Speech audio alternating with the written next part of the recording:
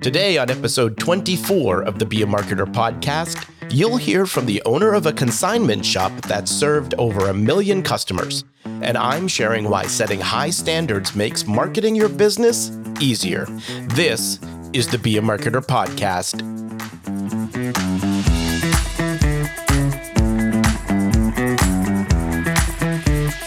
Be a Marketer. My name is Dave Charest, Director of Small Business Success at Constant Contact. And I've been helping small business owners like you make sense of online marketing for over 16 years. You can be a marketer, and I'm here to help. Well, hello, friend, and thank you for joining me for another episode of the Be a Marketer podcast. As always, I am grateful to have you join me. Recently my wife and we had a binge watch day because season 2 of The Bear is out. Now, if you haven't seen the show, add it to your list. Highly recommended. It's about a young chef from the fine dining world who returns to Chicago to run his family's sandwich shop. There's great writing, great acting, and it's got tons of high tension that makes for a great dramatic series. Now, I don't want to give anything away, but I will say that one of the things I enjoyed most about the second season was really watching each character go on a journey to learn what it means to deliver at a high standard consistently. I'm always enthralled by people discovering what they're good at and then working to master their craft. And then, when everyone comes together in their respective roles with these standards in mind, that's really where the magic happens. And it made me think about how businesses that create these great experiences for their customers do so because the team is, one, all on the same page about what the standard is for the business. And two, the team is really permitted to wow customers. So setting these standards and constantly working to achieve these standards really allows your business to stand out. Now, this experience that people have with your business becomes a marketing asset for you because it's something that not only brings customers back to you, but it's also something people talk about, allowing word of mouth to bring new people in. So if you haven't done so already, document the standards that you expect everyone in your business to follow. Be clear on the standard and give your team permission to deliver, because at the end of the day, your business is going to be better for it. Take, for example, today's guest. She shares how her high standards allow her to consistently move 93% of her store's consignment inventory. Well, friend, today's guest, Marianne Mernick-Sullivan, is the owner and president of Consignments Limited in Wakefield, Rhode Island. This 6,400 square foot brick and mortar store sells furniture, lighting, china, and everything you can imagine for the home. And for good measure, handbags and jewelry.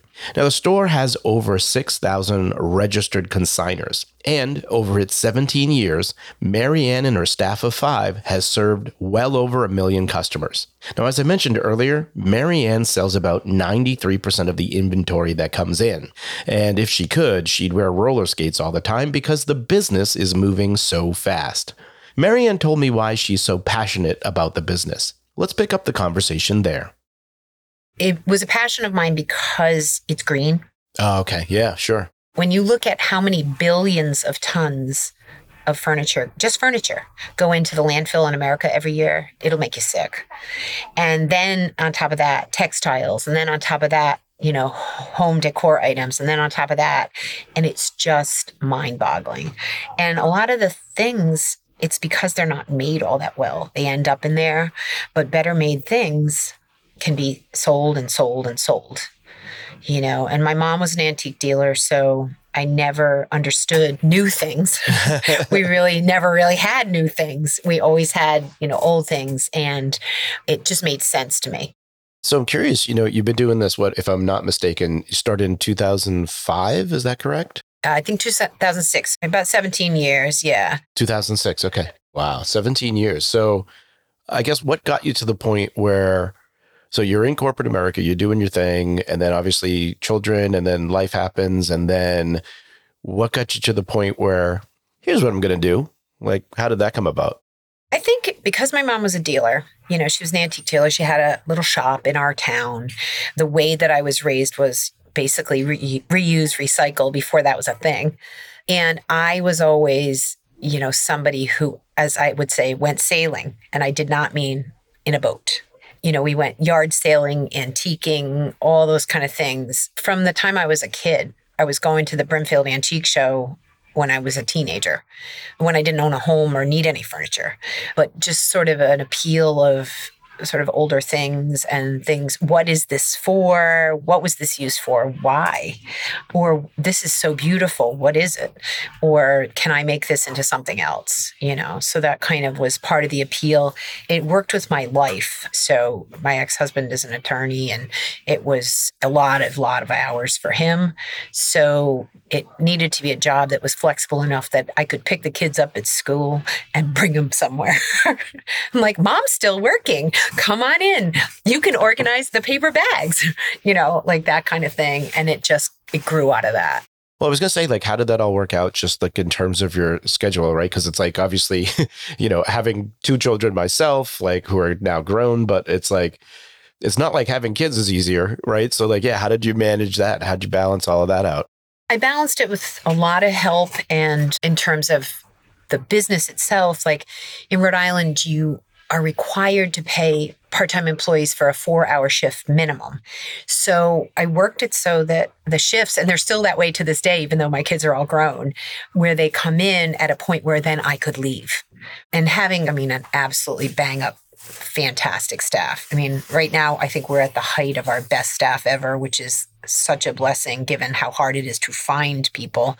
And a lot of people have come through here and gone out the other way, just over the course of their lives and their, what happened with them. And they, it worked for them and then it didn't, kind of thing. But it worked for my family. And then even with the staff being so good, then I could travel with my kids when they did, sports, and I could, take them on the college visits and stuff because I had the flexibility because it was my business. And that really helped a lot, because I kind of solo parented for a really long time, even when I was parenting with someone else.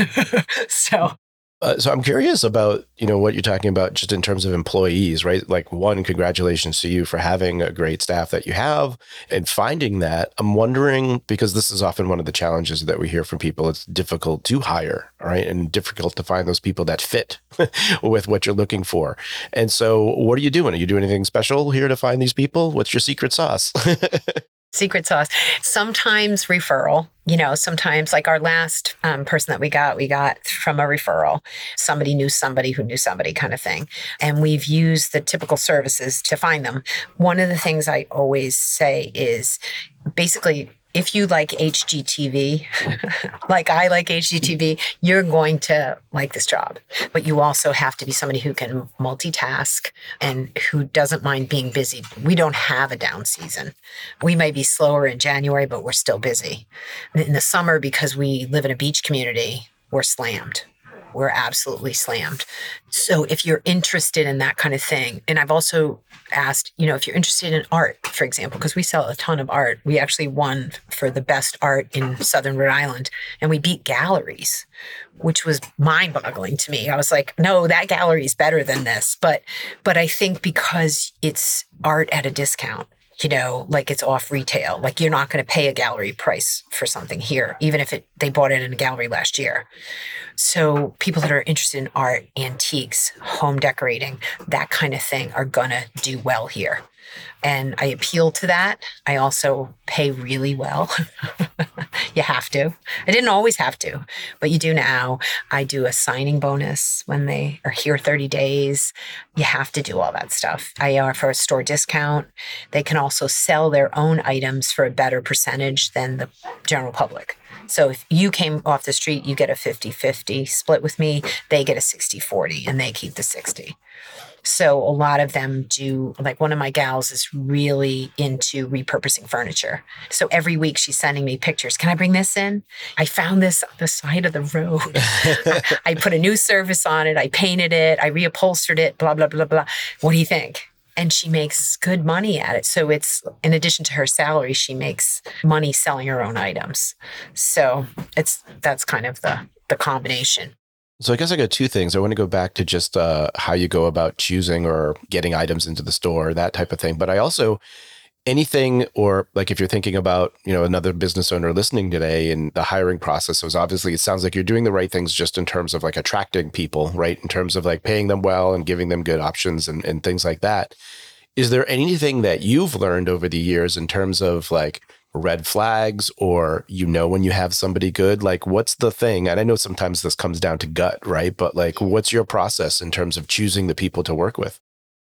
The woman that I didn't choose told me that she was going to be late for the interview because she was having a pedicure. That was a red flag. And then she came to the interview in the flip-flops. Okay. So that was a big no. But I also think that if you can have a real conversation with somebody and you can ask them about their challenges in terms of, how have you, and I only take people with good customer service experience already, but like, how have you dealt with somebody who is just awful? And just shut up and see what they say. And what I tend to gravitate towards are the people who have a strategy for that, but also know when they're in the weeds. They know when they're out of their depth. And they say things to me like, and if that wouldn't work, I'd go get my manager. If I were working here, I'd go get you. I think the keeping part of the staff is, it's going to sound corny, but it's loving your people. So it's a small staff, but right now we have a staff of, it is all women that work with me, but these are some of the finest women I know. And they also know that I will not ask them to do something I won't do. I'm not the owner that must, lovey, yeah. hold my coffee, so they know that I'll get down right on the floor. Shaheen and I were reorganizing the jewelry the other day, and we bring in new jewelry. I go to the jewelry district in New York and we buy jewelry and we sell it, for a markup. But, it makes some people, when they come in looking for a chair, right, but they don't find a chair, they go away with something. They feel like, oh, I got a new pair of earrings. You always clean as you redecorate, and we were cleaning and I was on my hands and knees, picking up little pieces of stuff on the floor. And this woman said to me, "What are you doing?" I said, "I'm praying." And she goes, "Well," and I said, "I'm cleaning my store." And she said, "Well, I thought the staff should be doing that." And I said, "No, mm-mm." And I think they know that about me. They know that first of all, I'll defend them to the death. I will stand between them and a bullet, and I will also push them to be the best people that they can be. A lot of them like what they're learning here, because furniture and interior design have their own language. They have their own terms, but a lot of the staff really enjoy learning about all that stuff and learning about furniture periods and artists and different things that come with the territory. So helps their brain. Yeah, I was always going to say, so I'm curious, just what's that process like then and even what's the ratio of like how you choose items that you are going to try to sell, and is there criteria that comes into play for you that makes you say yes or no? And like, what is that? Are there times you have to be like, I'm sorry, like we're not going to be able to move that? And I guess what's the wildest thing somebody's tried to sell with you? Yeah, well, there's a few of those. What it comes down to really is, I think at first you think, well, you have good taste, and therefore if you like it, right? But that's not enough of a standard. Right? Because just because I like it, the entire store would probably be blue. And I would never take anything Victorian, and I would never take anything mid-century modern, and I would never, because it's not my thing. But what you start to understand is your customer and what your customer will and will not buy and what condition it has to be in. And we're really particular. And people will say, "Well, you're so picky." I'm like, well, store never smells bad. I don't have to make an excuse for anything I have on my shelves. I don't have to make an excuse for a piece of furniture. And if I find out there's something wrong with a piece of furniture, we have all these processes in place that we've developed over, all the years, that I'm going to call you and you have 7 days to pick it up. You have 7 days to pick it up because you own it and you glued it and you didn't tell me you glued it. We didn't see it. And now we've seen it and we think it's a hazard. You got to come get it. So our standard is pretty high. And I think as a result, that's why we sell 93% of everything that comes in. I mean, in this industry, that's huge. But you learn over the course of time, and things are cyclical. So like, for example, when I first started, mid-century modern was nothing. Like nobody wanted it. People thought it was ugly 1960s furniture. And now I get really decent money for it. There is a great clientele for it within my store, but it's come as a wave. I always think, if I go to New York and they're selling it in New York, in Rhode Island, it'll catch up. A year from now, it'll catch up. It's like fashion, only it moves at a little bit slower pace. It's a little bit harder to do fast furniture than it is to do fast fashion, but you still do it, But there's also those trends. Like, for example, everybody's grandma had a hutch. I'm old enough. My mother still has a hutch. We don't even sell them. Nobody wants them. The trend is away from that. If you have a dining room at all, you don't have that piece of furniture in it. Younger people don't even register for good china. They don't need a piece of furniture to house it. And then when they get to a certain age, their mom moves into a condo and says to them, well, now you do Thanksgiving, honey, because you've got the big house. They come running in here, hair on fire. I got to buy china. I'm having Thanksgiving. And they buy it that way. But then they don't store it in a display type of way. They store it in totes in their garage even. They store it elsewhere. So it's just following those trends to understand, what's going to work. And people have to submit pictures of their furniture to me via the internet for me to approve before we let them bring in mine. Gotcha. Looking at your kind of path and journey to this place, or I should say, was starting your journey doing this business. I mean, was starting a business something you ever thought you would end up doing? I think because I worked in corporate America and I thought that it was really sort of dysfunctional in a lot of ways. I worked for a Fortune 50.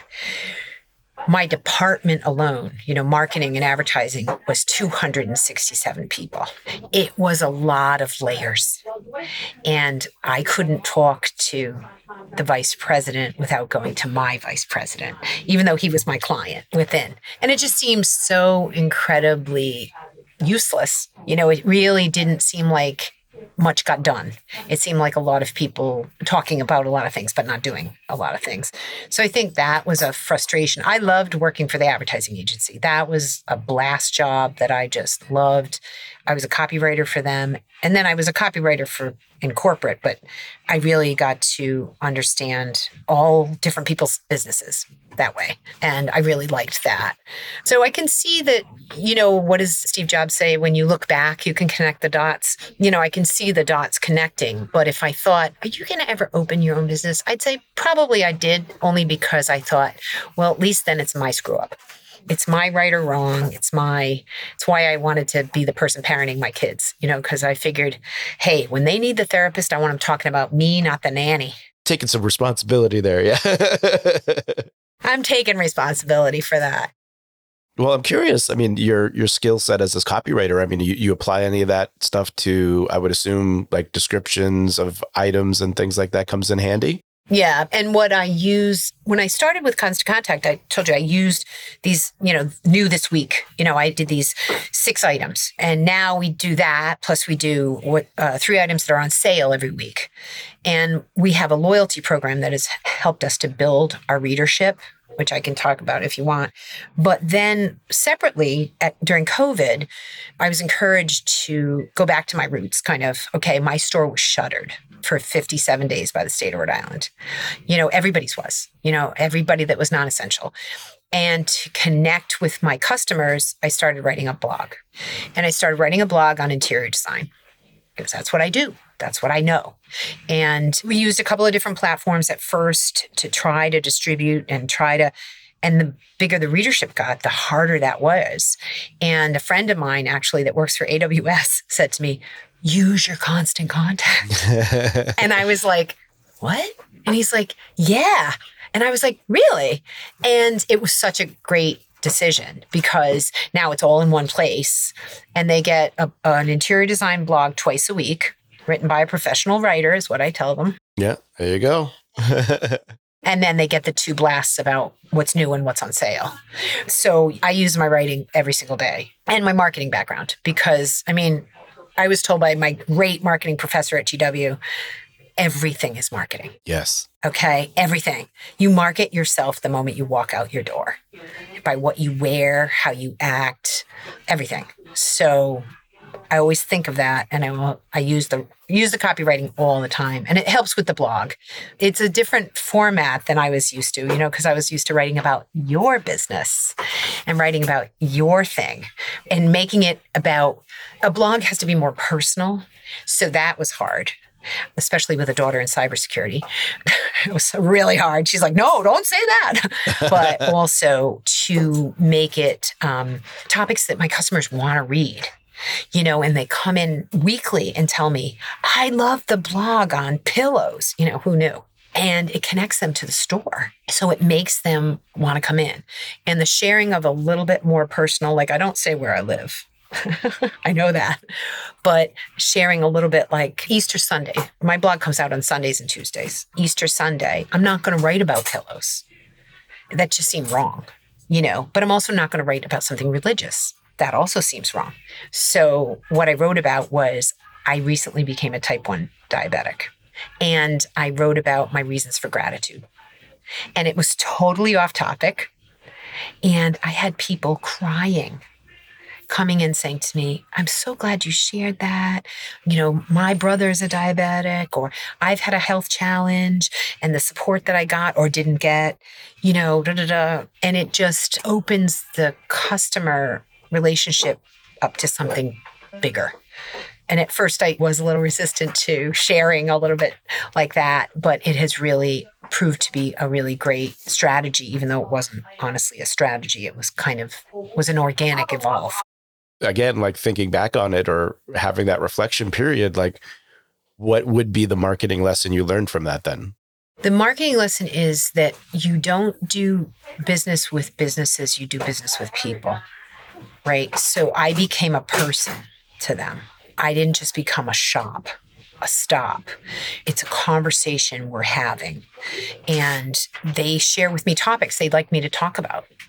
So it's a two-way street where they reach out to me and say, I never really knew how to do wallpapering. So I decided, okay, I'm going to wallpaper a bathroom while my fiance was away. It was like an interesting project to try to do in one weekend. But I did. But then I could talk about it, like having recently done it. And then people are coming in saying, I loved your bathroom, how it came out. Do you have any more tips? Do you have any more? And it becomes a conversation. And while they're here, they bought a console table, or they picked up a piece of jewelry, or they bought a handbag, or they bought a rug, or, so they're doing business with me and the women that work with me instead of Consignments Limited. And they like us, and this makes them feel like they know us a little bit. What can you tell me then about just the role of community in your business then? Community in what sense, I guess? You talked a little bit about the importance of really like knowing your customer, and I guess like how does that play into the people knowing you in the community, and to your point of like just how you've made these personal connections through just changing the way you're writing and doing these things, but like also just what role does that just play on bringing people into the store? Like what impact do you find that has? One thing I realized because of the University of Rhode Island, we have a lot of, kids. They come to campus with their parents, obviously, the first time. After that, they're like, no, I don't need you, Mom.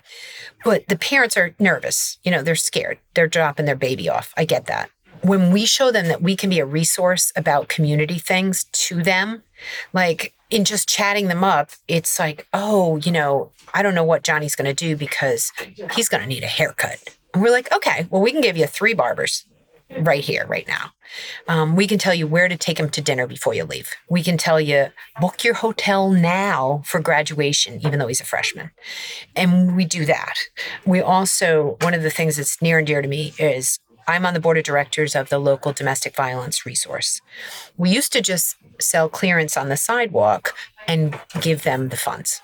The landlord did not like that idea of having stuff on the sidewalk like that we couldn't bring in at night. And some of us couldn't lift some of these pieces. Sure, yeah. So what I did was I took one of my stock rooms and I made it their room.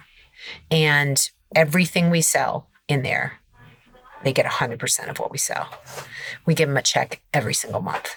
And I think because that's so entrenched in this community as a great organization that none of us wish existed, but we're really glad it does. That has also played a part in developing, the caring community. They know we care. We care about something important, and we're willing to put our money where our mouth is, So we're all that clearance stuff. What happens is if it becomes clearance, I own it. Like it was yours, but now I own it. And if I sell it, I get 100% of what I sell it for, but instead I give it to them. And so people know that, and they know that I've dedicated that space to them, and it's a feel-good thing, but it's something near and dear to me too, that they know I'm walking the walk. I'm on their board. I'm doing this, and they know it. It's a thing, When you think about just the business in general, like, I guess, what type of person are you in terms of like, are you looking at the numbers every year? You're setting goals, you're setting priorities, like, are the things that changing, or like, what's your approach to all of that? I think when I first started, it was, this is fun. And then the kids went away, and then I got divorced. And suddenly it was like, this is my income. I've got to bring my skills back here. I have a degree in business. I got to actually use it. I got to do math. I always was really good at managing expenses and that kind of thing, but I wasn't really as goal oriented. And the switch flipped, I don't know, maybe 9 years ago. And then suddenly it was like, I got to beat this year. I want to beat next year. I want to beat, every year the goal went up and went up. The last 3 years have had the best 3 years in the entire time I've been here, even with the economy the way it is. And I think some of that has to do with, well, if you need a couch, you need a couch. But if you need a couch and you don't have to go to a regular retailer, as we would say, you can come here and you can pay half of what you would pay there. Then I benefit from a bad economy sometimes. There's points at which, like 2007, 2008, people just stopped. People didn't buy anything.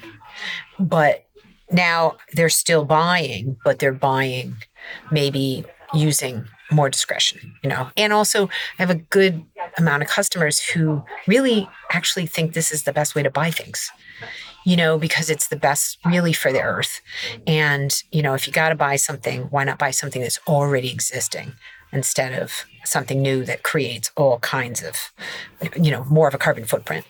When you think about just this year, are there any specific goals you're working to this year with the business? We went over a big threshold 3 years ago, and then went over it again and again. And so... Is this in terms of sales? Yeah. Yeah. Okay. Gotcha. And so my goal is even bigger this year to do that. And because you have to, your expenses are going up, everything's going up. And so one of the things we did was we tweaked the consignment contract even, because what happens is something comes in, say it's $100. And then at 31 days, it was taking a 10% discount. So it's taking $10 off. And then at 61 days, it was taking 25% off.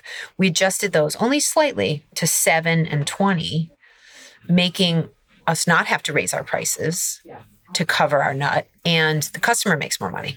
And it was something I really thought about. Like I kept thinking, I can't in good conscience, raise a lot of these prices just because everybody does it. People get in that mindset. It's inflationary mindset, right? So they get in this way of, well, it's just more expensive. And you see businesses doing that, and it galls me. Well, it's because it's Tuesday. It's more expensive. Right. Yeah. And so for me, I just looked at how could I contain the costs and maybe just take a little bit less of a reduction in the price. So if it's $100, now I'm only taking $7 off that first time. So you and I are splitting $93 if I sell it instead of $90. And over the course of time, that does add up. But you have to think about all those things, just as if we have to think about all the processes that we do for taking things in, putting things out. If someone brings something that's unacceptable and drops it off, what's our process? And some of those things I watch for the money. I watch for the money because I'm spending too much dumping the stuff you just decided you didn't want to clean. Now there's a fee associated. So if you don't pick it up within 7 days, $20 a box. So I offset my costs, and you're more motivated to come get your stuff that is not sellable. But so I'm always looking for those kind of things. And also different display opportunities that will make revenue go up. The prettier you make the store and the more you show people what they can do with something, the more likely they're going to buy it. I want to talk a little bit about the marketing stuff here. So, and we'll get into Constant Contact specifically in a moment, but tell me a little bit about, how do you get people to the store? I have a big physical space and a big old sign. I specifically did the lease at this place because of where it's physically located. Because we have a lot of tourists and we have a lot of seasonal people, we have a great main street in Wakefield that half of them don't even know exists. I'm across from a Starbucks. It's smart. I'm also across from our Wakefield version of Whole Foods, which is called Belmont Market, right? It's all kinds of prepared foods and fresh. And he started out as a fruit stand, but it's bigger and bigger and bigger. And people love it. And they love to shop there. And I'm across the street. We can wave. His wife and I, we wave, we can see each other. So it was physically, picking a good location was a great thing. And then the email blasts, I can't tell you how often that brings people. They're standing outside the door before we open. So they know because I've put out, okay, this is on sale. I've just marked this on sale. They want it. They're standing out there. At Christmas time, we do 50% off on December 15th. There's a line. They start to know, and it's all that communication with them. It's 4 times a week, and they sign up for that. When they become a loyalty member, they sign up for that. They know they're getting that. And what I offer them in return is I offer a point system. So for every dollar you spend, you get a point. When you get 500 points, you get 10% off anything you want to buy. You could outfit your whole house. I don't care. You also get 10% off in the month of your birth on a sale you pick. And you can buy a whole set of living room furniture. I don't care, because you've been a loyal customer and I'm going to reward that. You trade me your email for that. And then I don't send you garbage. I don't send you garbage content. I won't name them by name, but there's one company that if you look on their website, they will send you, and it's not something you buy every day. Let's just say it's a big, expensive piece of jewelry. And they will send you texts like 24/7. Like you're going to buy that over and over. You're like, no, we already bought that. Yeah. It's just too much. And it's junk. It's garbage. It's not good content. It's not anything I want to read. So I think that that's another way of getting them in too. You're known for how clean you are, that you're picky. You only take good stuff, and then you keep touching them. Hi, I'm over here. And people said to me during COVID, when we were all shut down, they were like, they missed us. They missed us. And that says everything to me. We have people who come in almost every day because our inventory changes every single day. It's never the same store twice. That thing about you never step in the same river. Yeah, it's like that because new stuff's coming in every single day by appointment and going out onto the floor every single day by appointment. So they see new things that they didn't see before. We have a ton of dealers that shop us, and word gets around. If your store smells, if you have high prices, if you have bad inventory, it gets around. But the word of mouth is, I'm just blessed. It's good and it stays good, but it takes being picky. Sure. Yeah. So I'm curious, what brought you to Constant Contact? Actually, a friend of mine was in a related kind of a business. And I said, I'm thinking I want to, send an email, and it really started as that, and at first I thought of you guys as a newsletter, right? First, I started with the emails that I had, and I realized fairly quickly that was beyond me. I couldn't manage a list that I sent out from me every time I wanted to talk to you. I knew it when I had to send a press release out, and it was hard for me to just send it to the newspapers I wanted to send it to. I had a few hundred names, and it was becoming ridiculous to manage that list. And she said to me, they have this company. And I was like, what? It's called what? And what I think, I'm 60 years old. I think you have one of the easiest to use platforms. My hosting on another platform, and they're not instinctual to me. My blog is created on WordPress, That took me a while. That took me a while to figure out what they meant by some of this stuff. Because, in my day, you could take the computer down at college. Like, we would go over to write a stupid program that was going to be 3 lines of code, and everybody be sitting in the hall. The computer was down again, So I didn't grow up with a computer in my pocket like my kids did, And so some of that is not as intuitive to a person of a certain age, or you're just not inclined to it. I find that Constant Contact was super easy to use. And I also like that you guys came back at me, and you've done it multiple times now. And you've said, hey, can we spend like 30 minutes on the phone? Because we have some ideas. And it's not we want you to spend more money. It's, you can do this better. And at first you're like, oh, what's behind the curtain? Okay, they're gonna want more something. And actually the last call I had was 6 or 8 months ago. The guy gave me really basic suggestions on tweaks that really impacted my open rate. I have a 40% open rate on average, right? That's fantastic. That 40% of my customers are engaged when I send an email. And I think it was a couple of percentage points. And that's big. When you have 6,000 people it's going to, a couple of points is a good amount of people. You don't ask me to do that math. But it's just, I found it out through a friend and I started doing it. And like I said, at first I wrote this sort of newsletter and it was way too big and it was way too awkward and it was just not good. And then I realized, okay, what people really want to know, they want shopping voyeurism. This is my term for it. They want to see what's in the store without going in the store. They want to see what's in the store when they're in their pajamas, right? So they can open it up and go, ooh, she just got wicker, or whoa, did you see that? I mean, we have the most stunning 1920s slag glass, stained glass lamp. It's arts and crafts period. I mean, it came from a great collector and it's like, oh my. You put that out there. And they're like, oh, I'm going in. It morphed into that. And then, like I said, in 2019, when I started blogging, I picked up a lot of emails organically and through the store, through the loyalty program. And then when it got unwieldy, like they were scheduled to go out at 5:25 a.m., but people were getting it at 11:30. Because the list, it was $400 an hour or something like that. And my friend said to me, duh, Constant Contact should host that too. And then it's all in the same place and it's easy. I use a proprietary software that's meant for consignment. They have a facility for dropping all your new emails every week from the loyalty program. I drop it into a file. I drop it into you. And it's like, boom. I don't have to type them in. I don't have to, and it kicks what it kicks. Like, so when I combined from the other platform and yours, you guys kicked a bunch of duplicates. And it was like, this is great because then I'm not being charged for emails that I'm sending to you twice.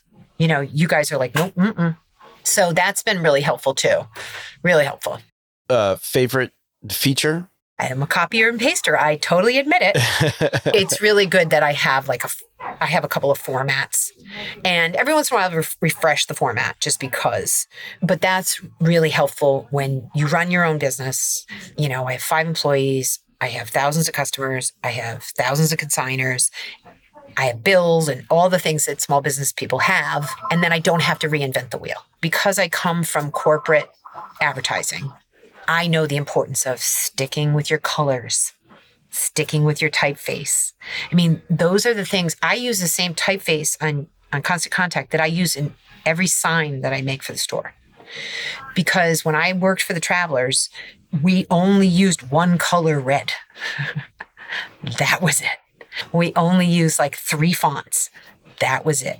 You want it to always look like you. And I think if you're trying to use buckshot, right, then people don't know, like, what is this? When you're consistent and people know, oh, this is what this looks like. This is what this looks like. Then they can pay attention to your content, right? Instead of being distracted by, what's he doing now? What the heck is this? Yeah. So a couple things here. We'll start with this. What would be your best piece of marketing advice for, or what would you say to somebody just getting started with Constant Contact? Let's start there. What would your advice to them be? Be patient with yourself, especially if it's not something that you've ever done before, right? And also that your list is really important, right? So how are you going to get your names? And keeping them in Constant Contact makes me feel safe, like here they are. And they can deselect, and that's great that they should be allowed to do that. But figuring out a way to either through a loyalty program or at first I used to do raffles in the store or something, but build a good list. Be patient in learning how to use it and try different things because your tools coming back are good. So I can look at it and go, why did that bomb? Why I'm always 40 to 50% open rate and this one was 29? And pay attention to that because the data is going to follow the data. It's going to tell you something. It's going to tell you, oh, okay, you sent it to the wrong time of day. You didn't have a great tagline. Your reline was like, guess what, everybody? An EUR wrote it for you. And you. I find one of the things that seems to work really well is for my business is I list brands, right? So because my inventory changes every day, I can change brands. But I talked to a woman across the street. She has a running store. I talked her into doing a blog for the store. And I'm like, I'll help you. It's okay. And one of the things I said to her was, you have to have an appealing reline or I'm not opening it. I'm too busy. Everyone's too busy. So, and I'm not talking about win $1 million if you open this email. I'm talking about something that seems like maybe I can't get this information somewhere else. They always like a good sale too. The reline is, we're having a sale. They open them. And then they come in and think everything in the store is on sale. You're like, no, just the lamps. Didn't you read it? But I'd say that that's where I'd start and reach out to you guys because I've had to go, hi, I'm really confused because I don't know how to do this. And they're like, oh, it's easy. And they share your screen. They tell you how to do it. And then you feel like, okay, you can do this. And I think you also have to be consistent. Like my people know Sunday, Tuesday, Wednesday, Friday, Sunday, Tuesday, Wednesday, Friday, Sunday, Tuesday, Wednesday, and I don't miss them. Like we were going to Portugal a few weeks ago and I wrote my blogs ahead through and including because if I didn't, then Tuesday comes, where's your blog? People tell me they wake up, get their cup of coffee and read my blog. To me, that's really cool. And they know on Friday mornings, they're going to see that's shopping voyeurism. They're going to see what's new in the store. I think that's also important to just be consistent with it. So you decide, okay, Tuesday's your day. You're going to send a blog every Tuesday. I mean, so many of us know those companies that it's just random.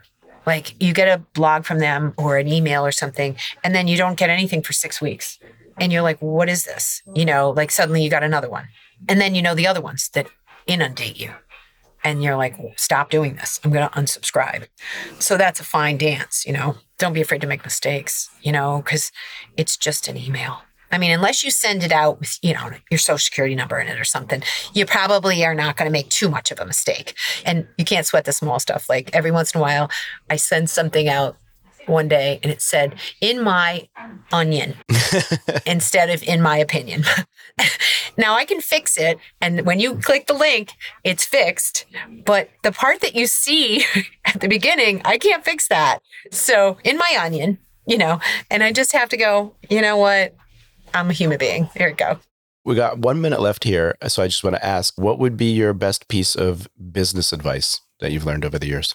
Well, as a person who basically was told this is the most stupid idea that a person has ever had, and you're going to lose this money on us, and, we're just going to have to eat this investment and whatever, I would say it sounds hokey, but if you believe in it and you're willing to work hard at it, if you believe in it, you have to be willing to go for it, and seek out other people's advice that smart people, like I always think about the presidents of the United States and you watch the ones that surround themselves by people who are smarter than they are.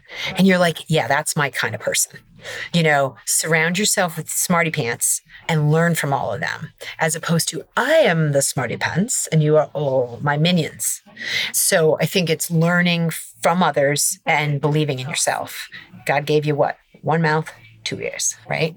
So you got to like listen to people, but not the naysayers. You got to listen for the gem. And I think it's scary. So many businesses fail. So many businesses fail. And I was told I would fail.